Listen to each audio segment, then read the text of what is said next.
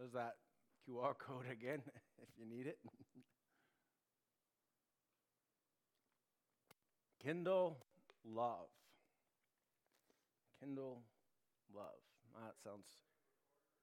It should already be recording, yep. So it does that automatically. Thank you for asking. So, Jesus' outline of Revelation.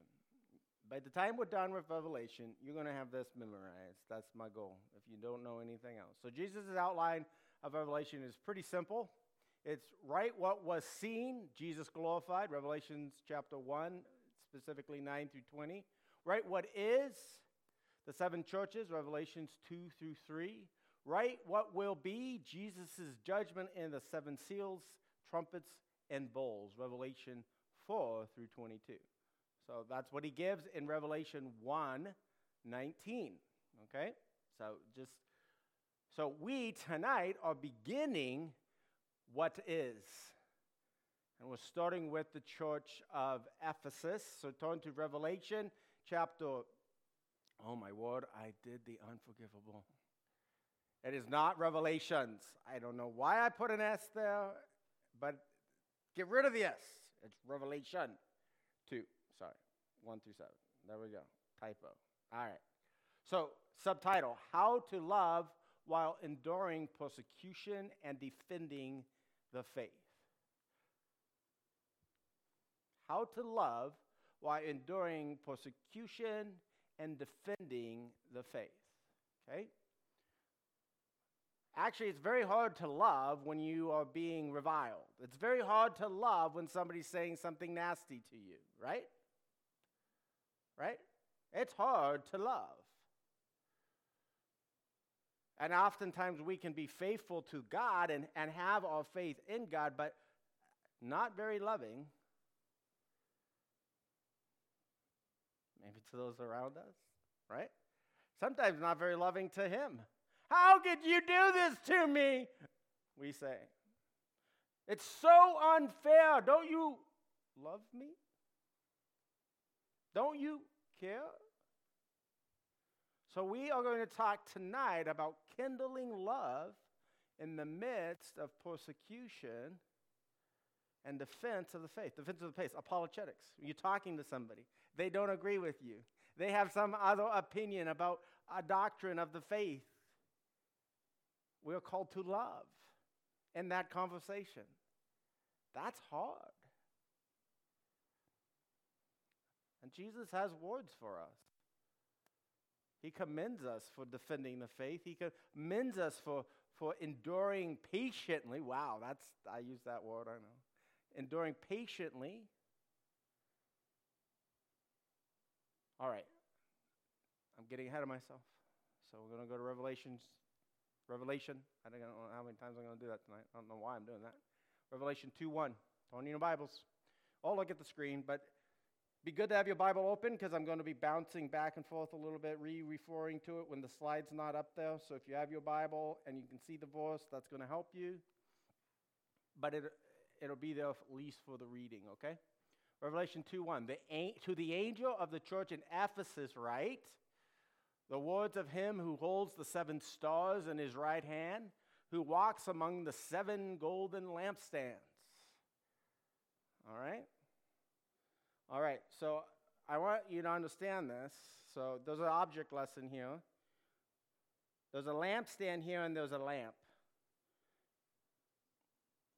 Okay? In Revelation, there are two separate things. In Revelation, the lampstand represents what? Anybody know? The churches. Yeah, Wednesday night people would know. Yeah, they represents the churches. Okay, now we have to read Revelation 4:5 and 5:6. But what does the lamp stand for? Yeah, the Holy Spirit. Okay, so this is important as we're talking through and Jesus's consequences that he talks about. Understanding the lampstand represents what? The church. The lamp that sits on the lampstand represents who? The Holy Spirit. And those seven lamps, which represent the seven attributes of this Holy Spirit, okay? Okay, I just want to make sure you understand this. So we have 7 stars in his right hand. The 7 stars are, in verse 20, the 7 angels, right?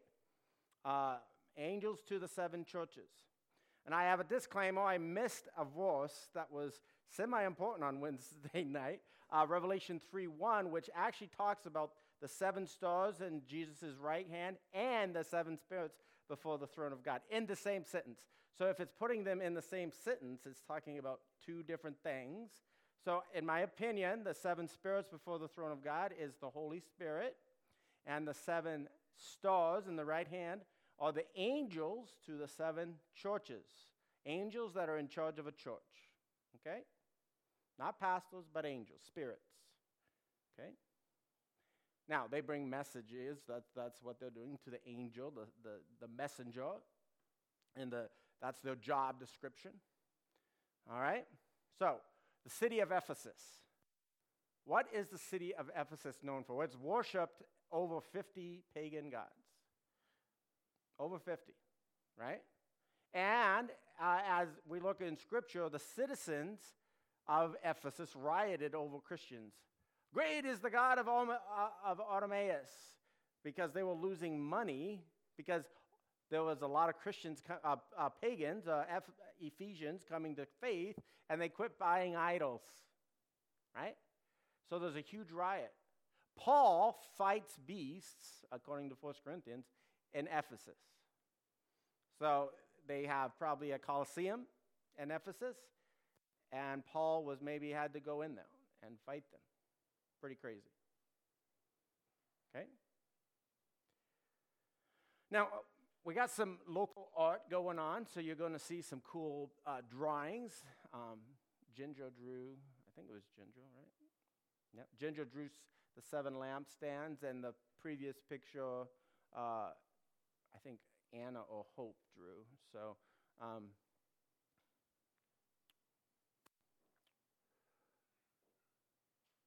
whose words are being written? Look at you have the whose? Well, yeah, God's, but specifically, it's the one who holds the 7 stars and the one who is in the midst of the 7 lampstands. So who's that? It's Jesus.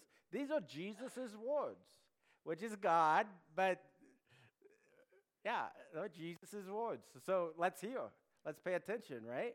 Because this isn't my stuff. I mean, I guess it's my interpretation of it, or my take on it. So it's Jesus' words being written. So what do the 7 stars represent? We already did this. The angels, yeah. And what do the 7 lampstands represent? The church, yeah. And if you want to know a proof text for that, Revelation 1:20, okay?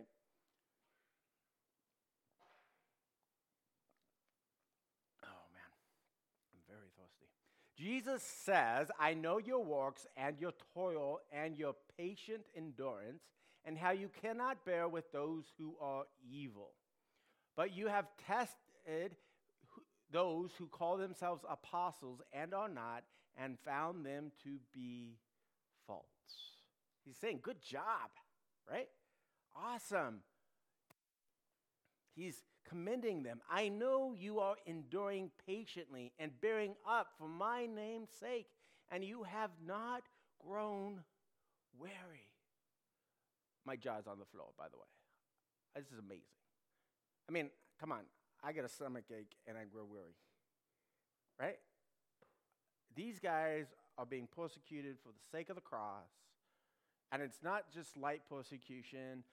I mean, we are so lightly persecuted, it's like a joke. I mean, we're really not persecuted, right? But these guys are really getting ground. And Jesus is saying, good job. Good job. You're staying faithful. You're staying tight with me, right? So Jesus' commendation of them. They have toil and endurance with patience and persecution without weariness. Wow, I'm a little jealous.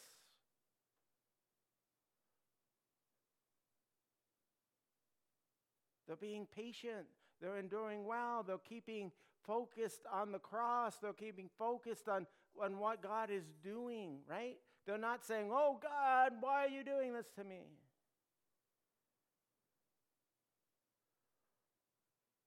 Matthew 5:10-11 says, "Blessed are those who are persecuted for righteousness' sake, for theirs is the kingdom of heaven. Blessed are you when others revile you and persecute you and utter all kinds of evil against you falsely on my account." These guys have the right perspective.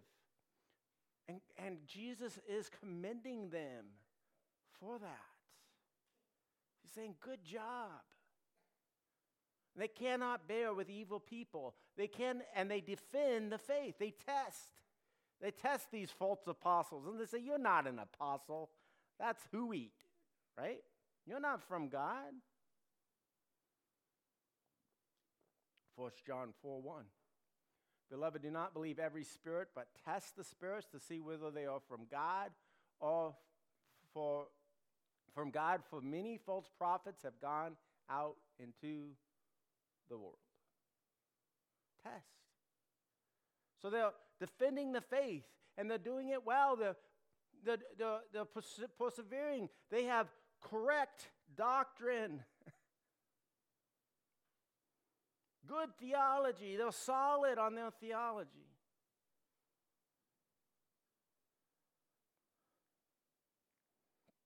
I don't like buts. Buts are no fun. You know, you ever have a conversation with somebody and they're saying a bunch of nice things and then they say that word? A conversation with your boss and then they say that word, but, and you're like, oh, great. Now what? That's probably not a good attitude, but see, there it is. Jesus says, but I have this against you. You have abandoned the love you had at first.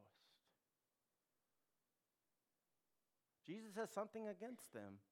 They're doing great. They're persevering. They're waiting patiently. They're doing it without weariness. They're defending the faith well, but he has something against them. They forgot love. They forgot love. Do we forget love? Sometimes we do. We forget love. They forgot it. They had abandoned it. In fact, they were really ready to just take out the next guy who persecuted them.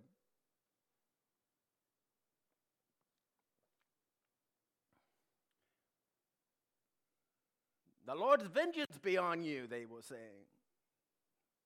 They had stopped being winsome, representing that God loves the lost. God loves the sinner. That's what we're called to do, to love.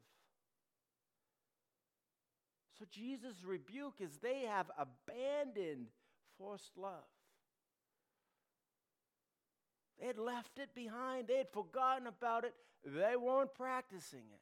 I have this against you, he says.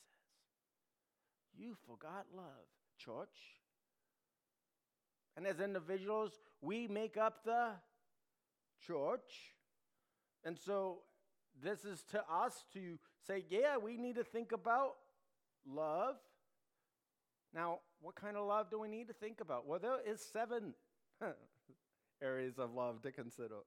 7. The number of, we're in Revelation, so the number of the churches. It's a symbolic number that means whole, complete. Okay, it does represent the Holy Spirit in the sense of those 7 lamps, right, and 7 eyes, right, and 7 spirits, right. So, but it's the number itself means wholeness and complete. Okay, so 7 areas of love to consider. And we're going to go through them all, but the first one is the one that we really need to tune into because it's like the trunk. It's the root that all these other loves flow out of. Okay?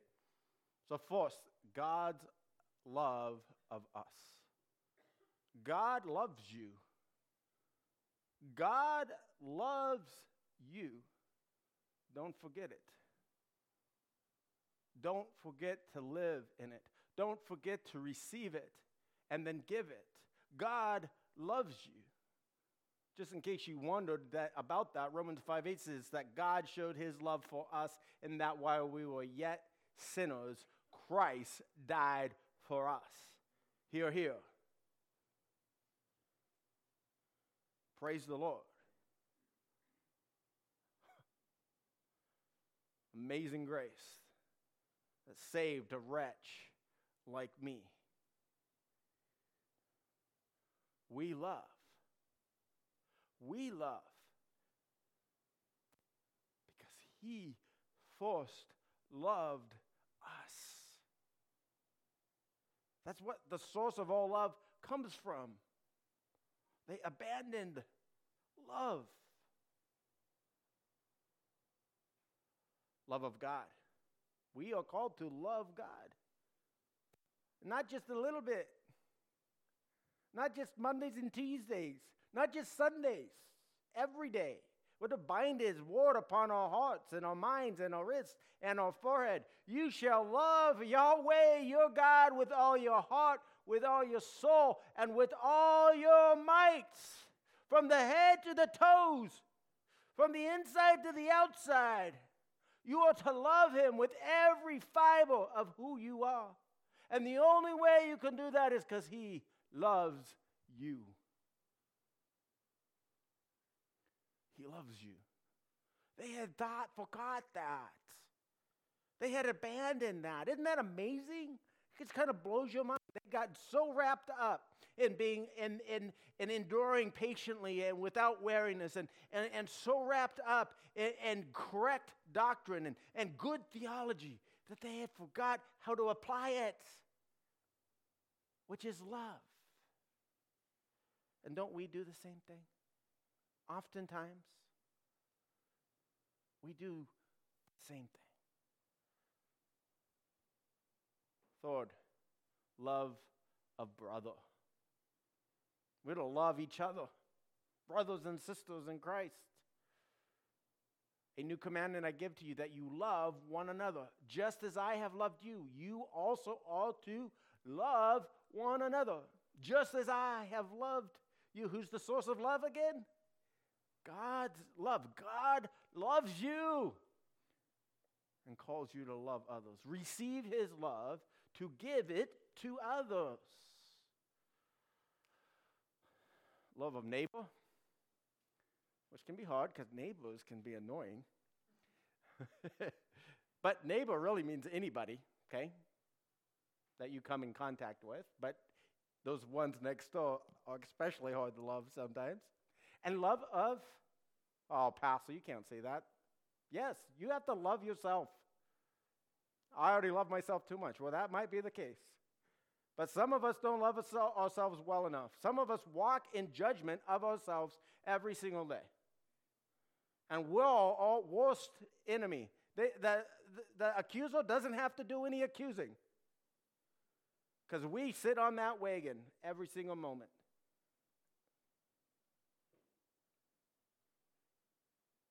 You're to love your neighbor. And you're to love yourself. Because you're to love your neighbor as yourself. You shall not take vengeance or bear grudges against the sons of your own people, but you shall love your neighbor as yourself. I am Yahweh.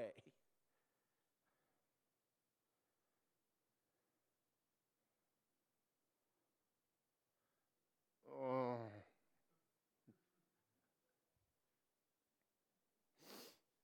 Yeah, that's in there. This is the last one. Saved it. God's love for us that we receive empowers us to love our enemies and to pray for them. You have heard it said, you shall love your neighbor and hate your enemy. That's what the Jews thought. But Jesus says, I say to you, love your enemies and pray for those who persecute you. You know, we are a majority in America as Christians. We are. Now, we are going to a minority, but if you do a poll, it's like 6-ish% say, I'm a Christian. That's how I identify. Now, if you press that a little bit, it goes down, right? But it's still a majority. Okay? Now, when a majority is in control, it does an interesting thing culturally. Usually when something goes wrong in our culture, like, well, not wrong, but there's an injustice done, right? The majority makes a lot of noise. Does that make sense? So whether it's a baker being made to bake a cake for a gay couple or something, right? You see, these are instances of persecution or at least discrimination in some ways in our culture. But I want to ask yourselves, as you think through those different things that have come up in our culture or come up in our political realm, I want to ask you, how well is we as the Christian church managing that in love? That's convicting. It's very, very, very convicting. Especially as a corporate church of America. The church, American church. It's very convicting. Because you don't see a lot of engagement love-wise there. Now, I'm sure it is there. I'm not saying that there isn't. And sometimes our news media cycles, right? What do they like to do? They pick up on the negative, right? And that's all we get. So that's not a totally fair. But love loss is definitely there. Matthew 24, Jesus says that because of lawlessness, that many hearts will grow, that they will grow cold with love. That there will be love loss. That they will lose love in the end times. And there is that effect going on. This church in Ephesus was not a majority. They were a minority. But that doesn't change the principle of we are to love. We are to receive God's love. We are to love God. We are to love each other. We are to love our neighbor. We are going to love ourselves. We are to love our enemies. These are all commands, very clearly given to everyone. And Jesus actually makes this, by your love, they will know that you are my disciples. And yet they had forgotten love. And sometimes as a church, we forget love.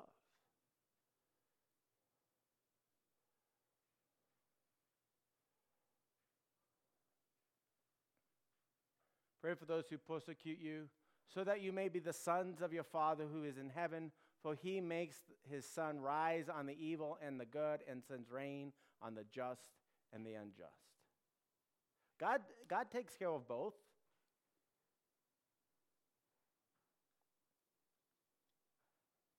So which of these loves had been abandoned?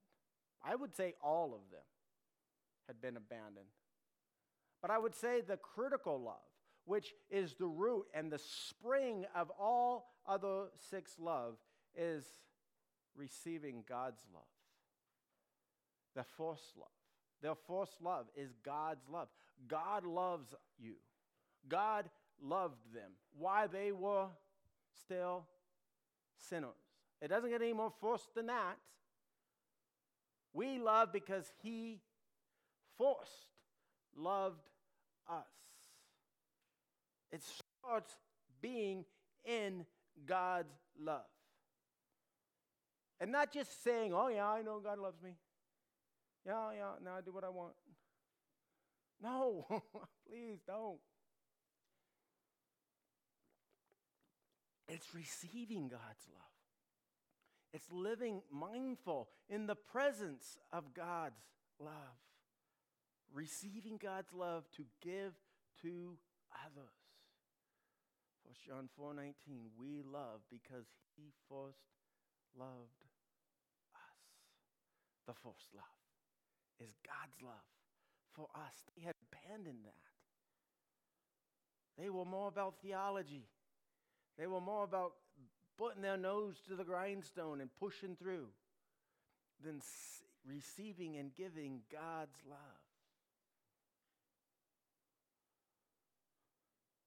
So he gives them three things. Revelation 2:5, his solution.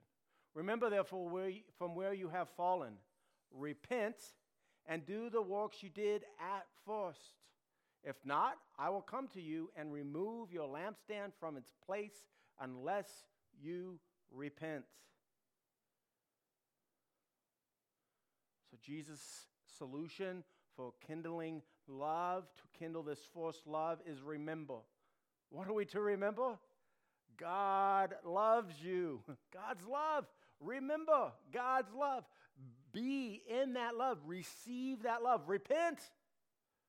That means turn away. That means do the opposite of what you're doing. God, I forgot your love. I repent of forgetting and not practicing, receiving and giving God's love.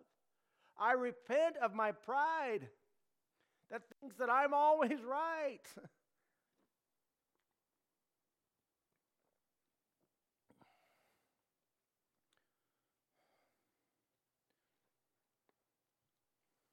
And then repeat. Remember, repent, and repeat. Repeat what? Remembering. Remembering the works we did at first. Remembering to receive and keep giving God's love. To give God's love, we have to receive God's love. And I'll tell you, receiving God's love is not a one-time event. Wouldn't that be nice? No.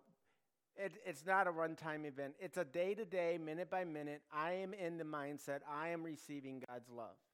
And if we're not in that mindset of I am receiving God's love, and God is covering me, and God has got me, and God is for me, and who can be against me? God loves me. Therefore, I am going out as God's ambassador and God's man and God's servant to present God to others in a loving and winsome way. If I'm not receiving that, then when I go out there and somebody clocks me, I'm like, how dare you do that? Bam! Right? Maybe not. Probably not. I'd probably be on the ground going, what happened? But or if I get in a discussion, if I'm not in the mindset of receiving, oh, God loves me. God cares about me. God's calling me to love this person. How can I love them? Maybe it's just listening to them. I don't have to be right. And I listen to them, I go, oh, yeah, wow. I don't think that way, but I see why you do. And if you ever want to know how I think, I'm more than happy to share. But oftentimes we're just like, no, that's wrong, right? Or we're persecuted and we're like, call the lawyers.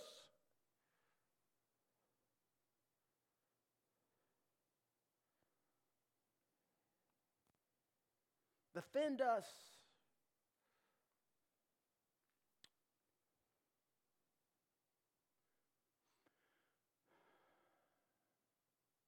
Corrie ten Boom didn't call the lawyers when she was speaking. And she looked down and she saw the man. Was it Corrie ten Boom? I could have my names wrong. She saw the man that had killed her mother and her sister, sitting there in the audience listening to her talk on forgiveness.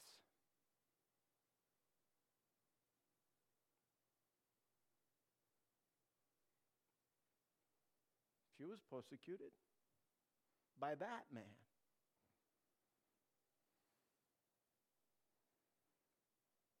She did not abandon her first love.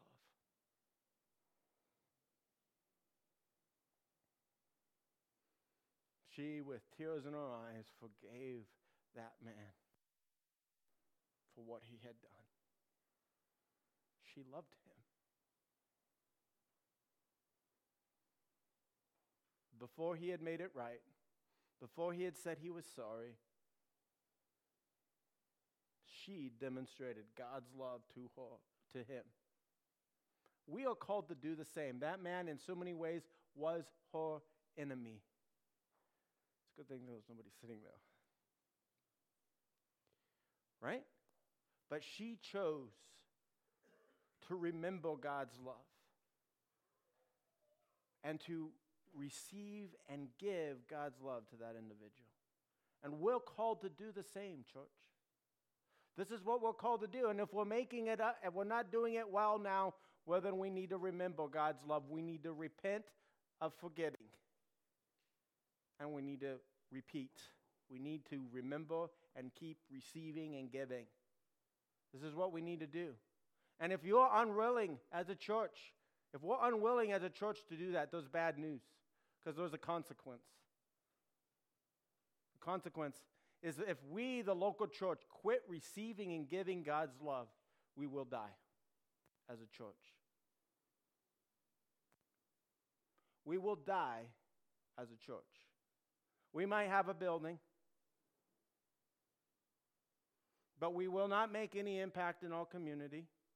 We will not be a light for the gospel.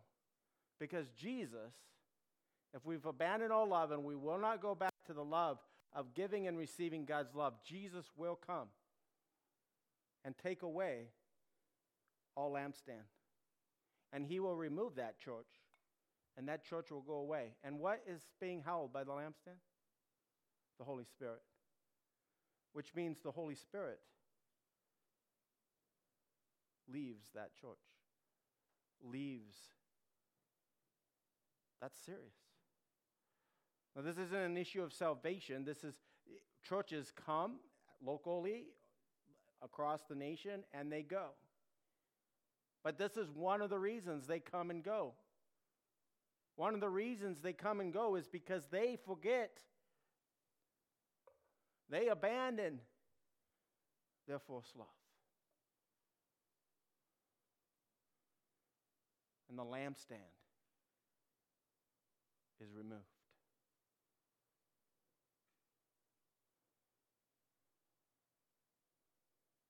This is serious.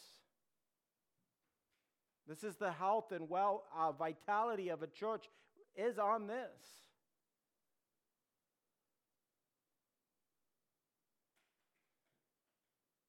Loving God.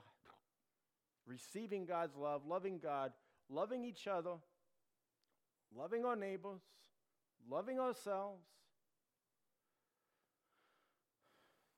and loving our enemies.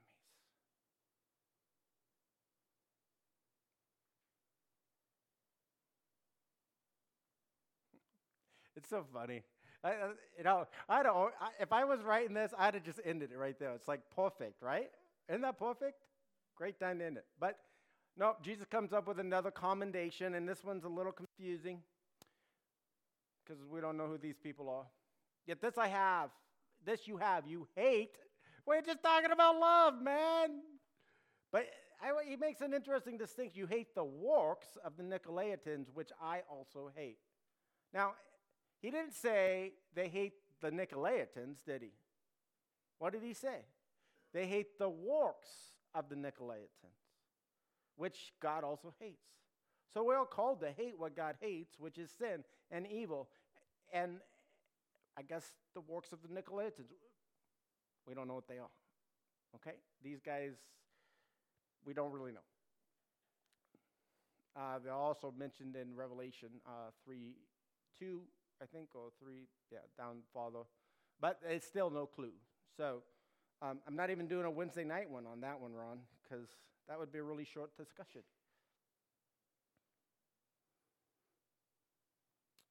Well, 7.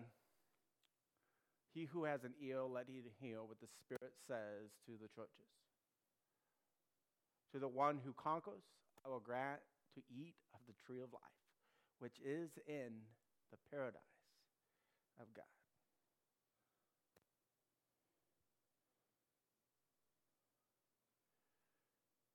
Hear Jesus' words spoken by the Spirit. Are you listening? I hope you are. Jesus' words are being spoken to you by the Spirit. And if you have ears, I think everybody does, we are called to hear. And this here is called not to hear and just go away and forget about it, but this hearing is a hearing that acts and obeys.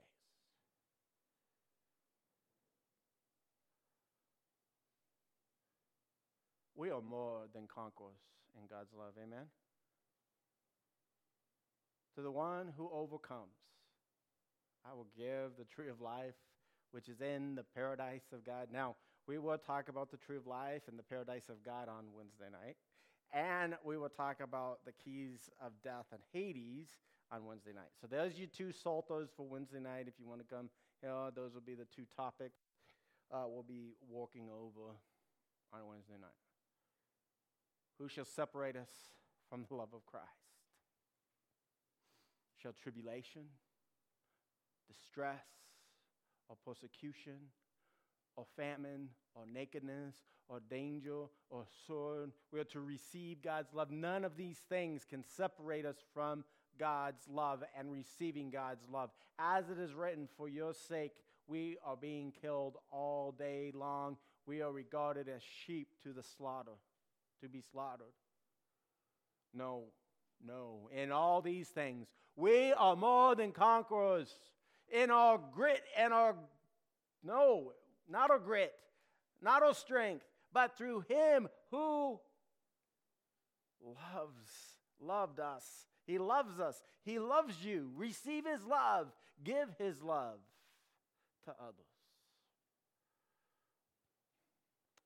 We are given the tree of life in the paradise of God, and there's a lot of ties there, and I don't have time to talk about those, so I'm going to talk about them on Wednesday night. All right. In recap, Jesus' solution to kindling love. Number one, what? Remember God's love. Number two, repent, right, of forgetting God's love and not practicing receiving and giving it, right? Number three, repeat.